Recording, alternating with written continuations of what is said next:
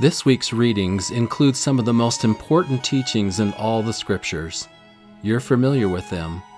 Though I speak with the tongues of men and angels, and have not charity, I am become as sounding brass, or a tinkling cymbal. And though I have the gift of prophecy, and understand all mysteries, and all knowledge, and though I have all faith, so that I could remove mountains, and have not charity, I am nothing. We're excited to explore this most coveted gift from the heavens today. Hello, we're Scott and Maureen Proctor, and this is Meridian Magazine's Come Follow Me podcast. This week's lesson is entitled, Ye Are the Body of Christ, and includes 1 Corinthians chapters 8 through 13. These readings from Paul's letters are becoming more and more delicious, aren't they? Before we go too far, we want to remind you of an exciting thing we are offering first to you, our podcast listeners. As we noted in the last two podcasts, we have created, from Scott's stunning church history photographs, a beautiful bicentennial calendar celebrating the first vision. As you know, the year 2020 marks the 200th anniversary of that world-changing event, the first vision of the prophet Joseph Smith. And we are offering this beautiful calendar to you for just $15 as a pre-order price. Remember, Christmas is coming all too quickly, and this is a great time to stockpile these calendar gifts for family members, ministering brothers and sisters, and ministering families, friends, and associates. You can look at them and pre-order them at latterdaysaintmag.com/calendar. This makes a wonderful addition to any home or office or child's or grandchild's bedroom. Again, order them today at latterdaysaintmag.com/calendar. Maureen, as you know, I had the immense privilege of spending part of my growing up years in Turkey. My parents and brothers and I lived in Ankara, and we traveled all the time. Our American school there considered travel an excused absence, and they encouraged us to take advantage of this rich historical place where we lived. Ankara is practically in the heart of ancient Asia Minor, so our family took it upon ourselves to follow in the footsteps of Paul the Apostle. We tried to visit every place significant to his life, teachings, and letters. The first time I visited Corinth, I was mostly mesmerized by the Corinth Canal. Though it was not ancient, 8 different ancient leaders that we know of, starting in the 8th century BC, considered or even began work on a canal to cross-cut the Isthmus of Greece. The modern canal was completed recently, in 1893, and connects, of course, the Gulf of Corinth on the west with the Aegean Sea on the east, and saved ships a treacherous 430-mile journey around the Peloponnese Peninsula. 11,000 ships each year pass through the canal. Again, all this points to the fact that Corinth was an extremely important trade center. It was a crossroads of numerous peoples and was a center of cultural and religious fervor. In Paul's day, the population of Corinth was no less than 50,000 citizens. That was a very large city for those times. Paul knew this, and his letters to the Corinthians weighed in on the problems and divisions that naturally arose in such a place. In fact, Paul's letter to the Corinthians, as in other letters, tries to invite and bring his listeners to come unto Christ, to be one with him and to be one with each other. And he carefully taught through a perfect analogy for a Greek mind the importance of the body of Christ, meaning the Church of Christ, which is composed of many parts or members. In chapter 12 we read, For as the body is one, and hath many members, and all the members of that one body, being many, are one body, so also is Christ. For by one Spirit are we all baptized into one body, whether we be Jews or Gentiles, whether we be bond or free, and have been all made to drink into one Spirit. For the body is not one member, but many. This is a wonderful doctrine that each person is important and needed in the kingdom of God. Not one person is excluded. It is by the Lord's design that none of us has all the talents or all the gifts, so ultimately we would need each other. We would have to depend on each other. We shouldn't rue a gift or ability that someone else has and we don't. Instead, we can rejoice in another's gift and learn from them. None of us has to be everything, and that actually is a bit of a relief. We don't have to be everything. Have you noticed that about each ward or branch you have lived in? Aren't there such a variety of people in each congregation, and each member is precious and needed? Each person brings a world of different experience into a group of saints. Each member has gifts to offer to all. We will talk about some of these gifts in a few minutes, but again, each person is needed in this, the kingdom of God on earth. Paul continues in verse 15, "If the foot shall say, 'Because I am not the hand, I am not of the body,' is it therefore not of the body? And if the ear shall say, 'Because I am not the eye, I am not of the body,' is it therefore not of the body? But now," in verse 18, "hath God set the members, every one of them, in the body, as it hath pleased him. And the eye cannot say unto the hand, I have no need of thee, nor again the head to the feet, I have no need of you." In other words, each person, each member is so important. It applies even in home ministering, when we have younger companions to bring with us to our ministering families. We might call one the senior companion, and he or she cannot say to the younger person, perhaps a young Aaronic priesthood holder or younger sister, "I have no need for thee." Each part is needed. I have a wonderful home ministering companion who's about 15, and I often say to him in a home visit, "Jack, can you bear your testimony about this?" And he always has something insightful and spiritual to say. Jack is an important part of the body of Christ. Every member is important in this kingdom. Let's go back for a minute to chapter 8 in 1 Corinthians. Paul was talking to a population who were immersed in the Greek religion of polytheism. The Greeks worshipped no less than 14 gods, including Apollo and Ares, Dionysus, Hermes, Zeus, and many others, and including another 20 or more primordial deities. Paul boldly asserts the truth to this group, saying, "For though there be that are called gods, whether in heaven or in earth, as there be gods many and lords many, but to us there is but one God the Father, of whom are all things, and we in him, and one Lord Jesus Christ, by whom are all things, and we by him." That statement, "of whom are all things" and "by whom are all things," is very important to understand. Though he is writing to the saints here, members of the Church of Jesus Christ, he is talking to those whose background is full of the tradition and understanding of those various gods, and each god in that old thinking was over various things, such as beauty, love, desire, and pleasure. And music, arts, knowledge, healing, plagues, prophecy, poetry, manly beauty, and archery. They had a goddess over reason, wisdom, intelligence, skill, peace, warfare, battle strategy, and handicrafts. And one over grain, agriculture, harvest, growth, and nourishment. The list goes on and on. Can you see why Paul had to bring them unto the firm and true thinking of God the Eternal Father and his beloved Son, Jesus Christ, and that of them and by them are all things? Aren't you so happy that we worship the one true God and his holy Son, Jesus Christ?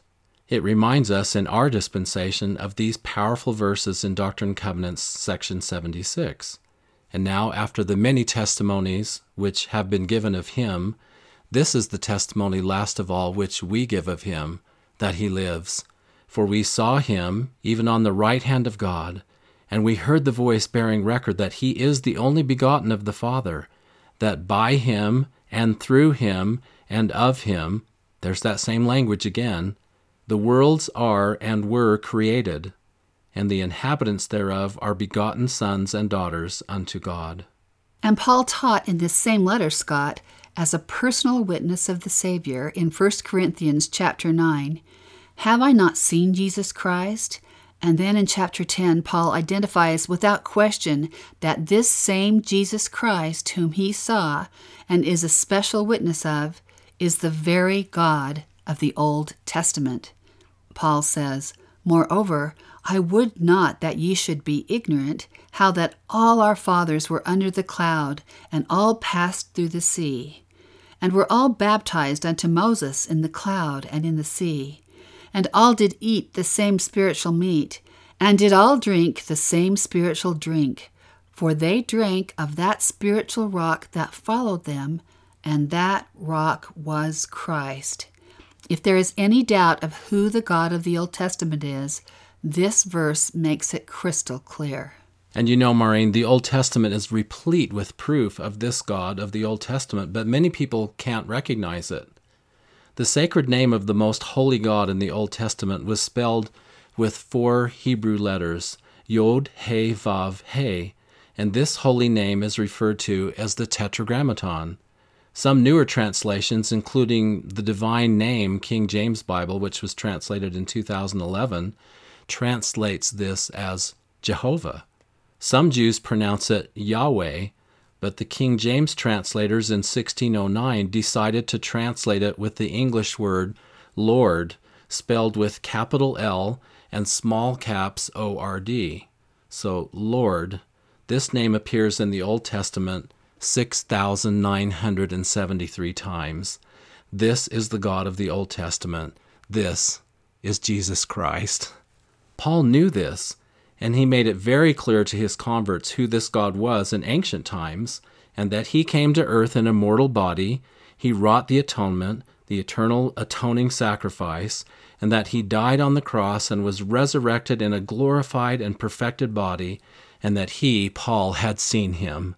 This is Paul's witness to the world. And you know, I think when people see a big difference between the God of the Old Testament and Jesus in the New Testament, they don't sometimes really understand that this is the same God, and all of his expressions are expressions of love. And that powerful and personal witness of Paul would go with him from his conversion on the road to Damascus to his beheading in Rome. I think we need to touch on one powerful promise in chapter 10 of 1 Corinthians. First of all, I want to give my personal witness that the promises of the Lord are sure. They can be trusted. And this promise in verse 13 is no exception. There hath no temptation taken you, but such as is common to man. But God is faithful, who will not suffer you to be tempted above that ye are able, but will with the temptation also make a way to escape, that ye may be able to bear it. You remember that scripture? That's scripture mastery from back to seminary days. I have a very personal story to share why this scripture means so much to me. I was living in Turkey and going to an American school on an Air Force base there just outside Ankara. I was a junior in high school, and so I was in those early stages of dating and getting to know girls. I had been dating one particular girl who was very beautiful, and we were getting along great. We had been on a long date one evening, and we came in our taxi to her apartment building, which was about 3 or 4 blocks away from mine. We stood outside her apartment for quite some time talking and just enjoying each other. It was late. We were tired. We began to kiss, and I remember as a 17-year-old thinking this was the most amazing feeling I had ever experienced. I was quite unfamiliar with what was happening. I felt darkness begin to gather around me, and then I heard a voice say, "Just go for it. No one is watching." I felt a cloud of darkness thrown over us. At that moment of possible falling, I saw above me, in my mind's eye, 1 Corinthians 10:13 being typed out in the sky. "There hath no temptation taken you, but such as is common to man. But God is faithful, who will not suffer you to be tempted above that ye are able, but will with the temptation also make a way to escape, that you may be able to bear it." I felt light begin to gather around me, and the Spirit said to me, "This is your escape." I immediately obeyed, and I pushed away from the nearly overwhelming temptation. I have been forever grateful for that scripture, and for the fulfillment of that promise that the Lord was faithful and would not allow me to be tempted above that which I was able to bear, but did indeed, as promised, provide an escape for me. I walked right home, and my angel mother was up waiting for me. We were best friends, so I sat down on the side of the bed.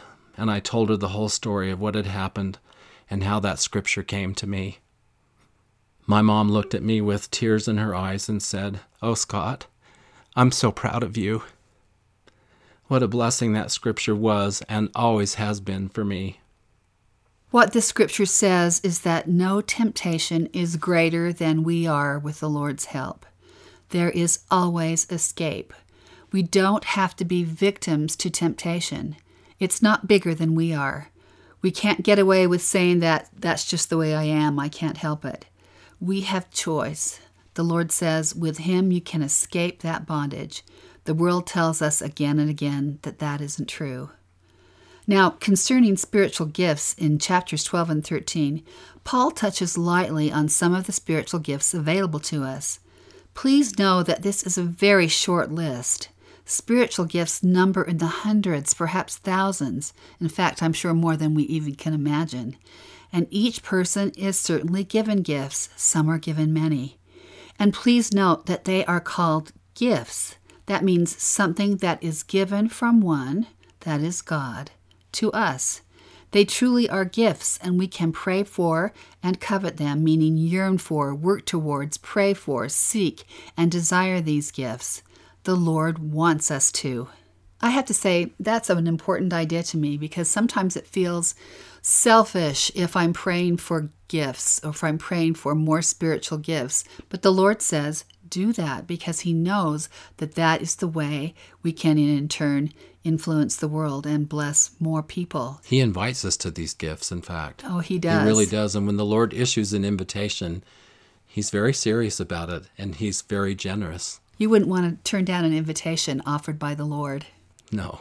So Paul says, no man can say that Jesus is the Lord, but by the Holy Ghost. So the sure witness of the Savior, even to know by the Holy Ghost that Jesus is the Christ, is a spiritual gift. Many have been given this gift and share it often, not only on fast Sundays, but to their families, friends, and associates. Don't underestimate this amazing spiritual gift. Look in verse 8 of chapter 12. For to one is given by the Spirit the word of wisdom, to another the word of knowledge by the same Spirit. So wisdom is a spiritual gift. Remember Solomon in 2 Chronicles chapter 1? In that night did God appear unto Solomon and said unto him, Ask what I shall give thee. What would you ask for if the Lord told you that you could have anything you desired? That has happened many times in the scriptural canon.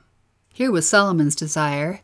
Give me now wisdom and knowledge, that I may go out and come in before this people. For who can judge this thy people that is so great? See, there are those spiritual gifts of wisdom and knowledge, and look how the Lord responds to him.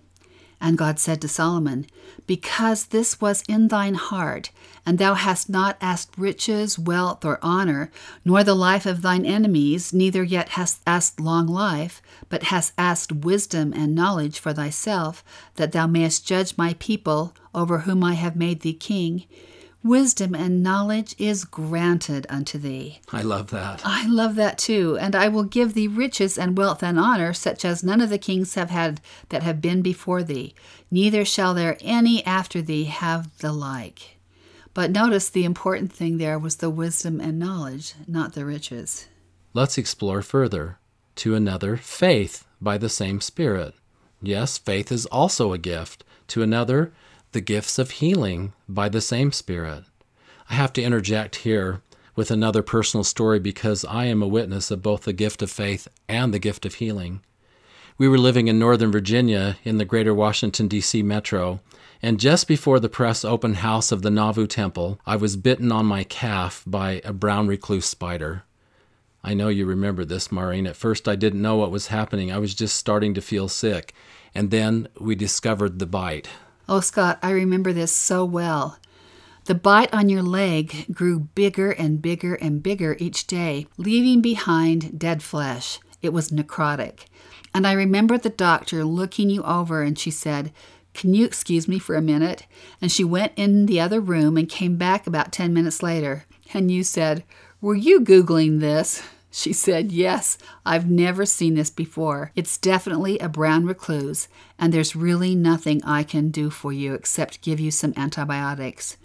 Draw a red line around the affected area with the Sharpie and watch the red swelling and necrotic tissue closely to see if it grows. And it was like a bullseye that was growing bigger and bigger on the back of your leg. We had just another day or so before we were leaving for Nauvoo, and I did not want to miss this event for anything. But I started getting extremely sick. My temperature went up past 104, and I started having a combination of chills and this high fever. I got very nauseous. I was feeling absolutely worse by the minute, and the affected area was growing worse fast. I got severe shakes. A deep sore started forming at the bite site, and the skin started turning purple. Even some of the edges were turning black, a sign of necrosis. I have never felt so sick in my life. I called my home teacher, they were called that back in those days, and told him I'd been bitten by a brown recluse and I needed his faith and a priesthood blessing. This man, Clint Todd, had been our home teacher for many years, and he knew me and our family extremely well. He came right over and saw me in this terrible condition. I said, "Clint, I need a blessing right now. We have to go to Nauvoo to cover this for Meridian, and I have the faith to be healed, and I know that you can exercise your faith as well to bring this about." And of course, I knew Maureen would exercise her faith. We proceeded with the blessing. I don't remember all that he said, but I do remember this. At one point in the blessing, he commanded the poison and the effects of the poison to stop right then and to go back. I felt a feeling course through my whole body that was like electricity. He told me I would be able to leave the next day for Nauvoo and that there would be no long-term damage. My fever broke. The pain began to subside immediately. The nausea stopped. The next day, I looked at my Sharpie lines around the affected area, which had gotten as big as my entire calf, and the redness and purple had retreated at least a half an inch. I had been healed. And frankly, Maureen, I can't even remember whether this bite was on my right or my left calf. I don't even have a remnant of a scar. That was the gift of faith and the gift of healing, and we had all witnessed a miracle. Let's go back to Paul's talking about spiritual gifts. In verse 10 of chapter 12, he says, "To another, the working of miracles." Haven't we all seen miracles in our lives at some time or other? To another, prophecy. To another, discerning of spirits. To another, diverse kinds of tongues. To another, the interpretation of tongues. Remember, Paul is giving us the short list of spiritual gifts, and we have seen all of these in our lifetime within the kingdom of God. Missionaries throughout the world experience the gift of tongues and the interpretation of tongues in their sacred labors. In fact, we joke that the only two groups who can learn Finnish are babies who are born in Finland and missionaries for the church who learn it. It's such a difficult language, nobody else seems to master it well. I have to say, Maureen, I was blessed to see this in my own mission. I was serving in Germany, and then I was called out of my mission to serve in the Swiss temple in Zollikofen for 3 months. When I arrived at the temple, the sessions that week were all in Danish, if I remember correctly. As a young missionary, I thought we were just supposed to learn the language of that week and start doing all our temple duties in that language. So I learned Danish enough to do my various assignments in Danish. The next week was in Italian. I learned all my duties in Italian. The next week it was in Dutch. You see the pattern. Before a short time, I was doing all my temple duties in 7 languages, and to the point where people thought that I was a native of their country. One day, Sister Fetzer, the temple matron, pulled me aside and said, "I hope you know, Elder Proctor, that you've been blessed with the gift of tongues." I said, "No, I did not know that. I just thought we were supposed to learn each language so that we could do our duties for the week in that language."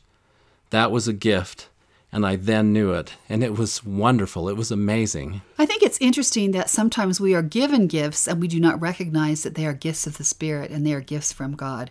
We think they're just natural, that everybody can do those things, and don't recognize how important they are. And when we don't recognize, we're not grateful to the source. So it's really wonderful to say, this is a gift of the Spirit and it came from the Lord. And of course, in the last chapter of the Book of Mormon, the prophet Moroni also talks about spiritual gifts, and he adds, among others, a wonderful one in verse 14. "And again, to another, the beholding of angels and ministering spirits, That's an amazing gift, almost as if the veil is quite thin for these people who have this. In our experiences and travels, we have met a number of people who not only have, but also exercise this spiritual gift. Obviously, Joseph Smith had this gift. Parley Pratt had this gift. Wilford Woodruff and Heber Kimball had this gift. Many in our time have this gift, and it is to be used for the benefit of all. Paul then teaches a most powerful thing at the end of chapter 12 in 1 Corinthians.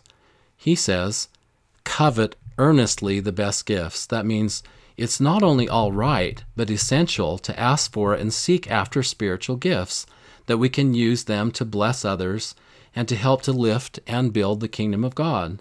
Then he says, yet shew I unto you a more excellent way. And we move into chapter 13 with those lines that we know so well and that we talked about at the beginning. Though I speak with the tongues of men and of angels and have not charity, I am become as sounding brass or a tinkling cymbal. And though I have the gift of prophecy and understand all mysteries and all knowledge, and though I have all faith, so that I could remove mountains, and have not charity, I am nothing. And though I bestow all my goods to feed the poor, and though I give my body to be burned, and have not charity, it profiteth me nothing. So, after a review of all these wonderful gifts Paul refers to, and an admonition to seek after the best of these gifts, he puts them all in their place and invites us to become like Jesus Christ, the epitome and archetype and perfect example of charity. In fact, charity is the pure love of Christ. And how important it is for us to know that that is number one, because it helps us prioritize what we seek in our lives. Paul teaches, charity suffereth long. You're familiar with these. And is kind. Charity envieth not. Charity vaunteth not itself, is not puffed up, doth not behave itself unseemly, seeketh not her own, is not easily provoked, thinketh no evil. Charity rejoiceth not in iniquity, but rejoiceth in the truth, beareth all things, believeth all things, hopeth all things, endureth all things. Then he says, even as Mormon would teach, charity never faileth. And I love what Mormon adds at the end of his teachings on charity in Moroni chapter 7. Wherefore, pray unto the Father with all the energy of heart, that ye may be filled with this love, which he hath bestowed upon all who are true followers of his Son Jesus Christ, that ye may become the sons and daughters of God, that when he shall appear, we shall be like him, for we shall see him as he is. The invitation is for us to pray with all the energy of heart that we can be filled with charity. Is that part of our daily prayers and the prayers we offer when we fast and our private prayers when we are in the temple? I think we are being taught that the more we incorporate this into our prayers, our actions, our thinking, our daily walk, the more we begin to be transformed to the point that when he comes again, we shall be like him. And we can do many acts of service, but still not be entirely transformed.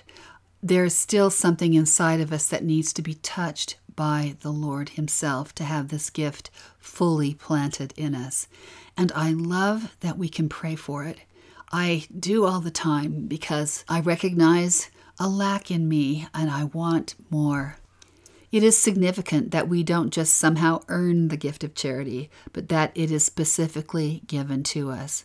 We thought of dozens of stories of charity to share to end this podcast, but I wanted to share one that is very personal and dear to me, especially this week. My brother, Joel Jensen, spent his life as an airline pilot, flying people safely from one destination to another. One dark night in 1972, Joel was flying a 727 into the Las Vegas airport and listening to the radio from the airport tower. He heard the tower talking to a student pilot in a small plane who was lost in the dark. It may have been one of his early solo runs, but at any rate, this pilot had lost his bearings and didn't know where he was. My brother had many choices at this time, but his heart was filled with compassion and a desire to help this young pilot. There was certainly a schedule to keep and many passengers aboard, but one young man was in a very dangerous place alone in the night. So Joel got on the radio and talked to this lost pilot and said, "I'm coming for you. Just hang on."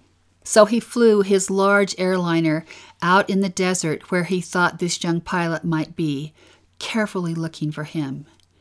Joel said to this lost pilot on the radio, "Can you see my navigation lights?" The pilot said, "No." Joel flew a little further and asked again, "Can you see my navigation lights?" And again, the pilot said no. Then Joel heard the thing you never want to hear from a pilot. "I think I'm running out of fuel and I'm going to crash." So with one last-ditch effort, my brother lowered the landing gear on his big aircraft, turned on the bright landing lights, and started flying in a circle. Finally, the pilot cried out, "I see you!" And my brother was able to lead him back to the airport and to safety. Not only had he been running out of fuel in his disorientation, but he had been flying into a box canyon and would surely have been killed. My brother Joel died in 2011, and last week his wife Carol died. She had been a widow without her sweetheart for many years. At the funeral, their son Jeff reminded us of the story of the lost pilot and said something that struck me deeply. He said that after his father Joel had died, his mother Carol had become a lost pilot. Her grief was so consuming she could hardly go on. Worried, Jeff came and stayed with her for a few months in her home. She hardly spoke, the words swallowed in pain. He could hear her crying in her sleep in the night, and he said, "I knew it was finally time to go home when my mother quit crying in the night." We are happy that Carol and Joel are back together again, but all these years I've known the story of the lost pilot, and never had I thought that there are lost pilots all around us, and every one of us has a chance to be a rescuer by shining a bright light in the darkness. A lost pilot may be someone who is having a hard time, or needing a friend, or dealing with heart-rending news, or struggling with health issues or anxiety. There are thousands of ways to become a lost pilot on the brink of running out of gas and traveling in the dark. Sometimes to shine a bright light, as my brother did with his airliner, this may take you out of your way. It may be inconvenient or take you out of your comfort zone. I've often wondered what permission Joel had to get to take an airliner out of its path, and what it meant to the passengers who were also a part of that rescue. I'm sure it wasn't easy, but think what it means to be a light to someone when they really need it, and to increase your light when they are still in the dark.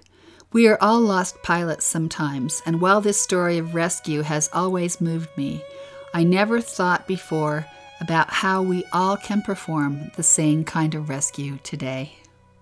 I love that story so much. Thanks for joining us this week. We've loved being with you. You know that we barely scratched the surface of the teachings in these chapters, and we hope you are enjoying and taking advantage of your home-centered, church-supported approach to the Come Follow Me lessons. Special thanks again to our friend Paul Cardall, who generously lets us use the lovely music that opens and closes this podcast. Don't forget to purchase your Christmas gifts early with the First Vision calendar we are offering for pre-order. These beautiful calendars make a perfect gift for children, grandchildren, other family members, and ministering brothers and sisters. You can see them and order them at latterdaysaintmag.com/calendar. Next week's lesson is God is not the author of confusion, but of peace, and includes 1 Corinthians chapters 14 through 16. See you then.